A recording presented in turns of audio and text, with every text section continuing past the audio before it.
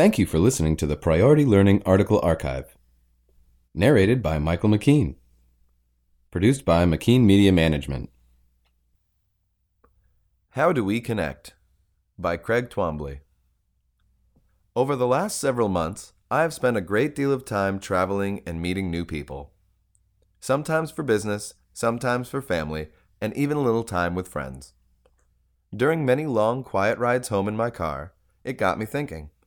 I found myself looking back at a previous job as a manager of a restaurant and the relationships I had made along the way. The most flattering compliment I ever received was from a vice president of operations several years ago.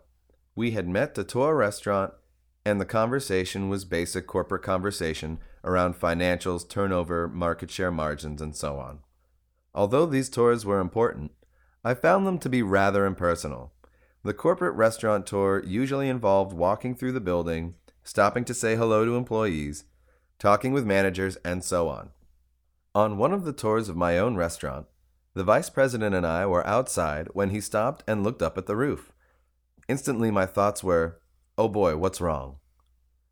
He somehow felt it was his job to point out every flaw he saw along the way. As he looked up at the roof, he asked me a question that several years later made me smile. How is it that no matter where you go, you could get an entire staff to run to the roof and jump off? Although I found myself a little uncomfortable, it was a rather large compliment. Since I began working at Priority Learning, I have continued to leverage and improve on my skills to connect with people. Some people may consider it a skill of convincing or brainwashing individuals. I look at it as a skill of connecting with people, and a very important one. Those that are great at it are admired, well-liked, and in most cases, become great leaders. As we all know, connecting with others is not an easy task. Every person relates in a different way, which makes connecting with others potentially difficult.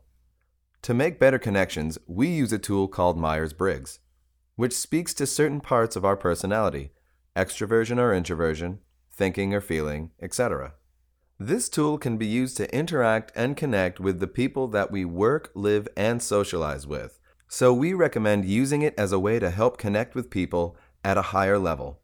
If you're more interested in information about Myers-Briggs, please feel free to contact us. So, as I have spent a great deal of time traveling over the last several months, it has me curious about how we connect with other people.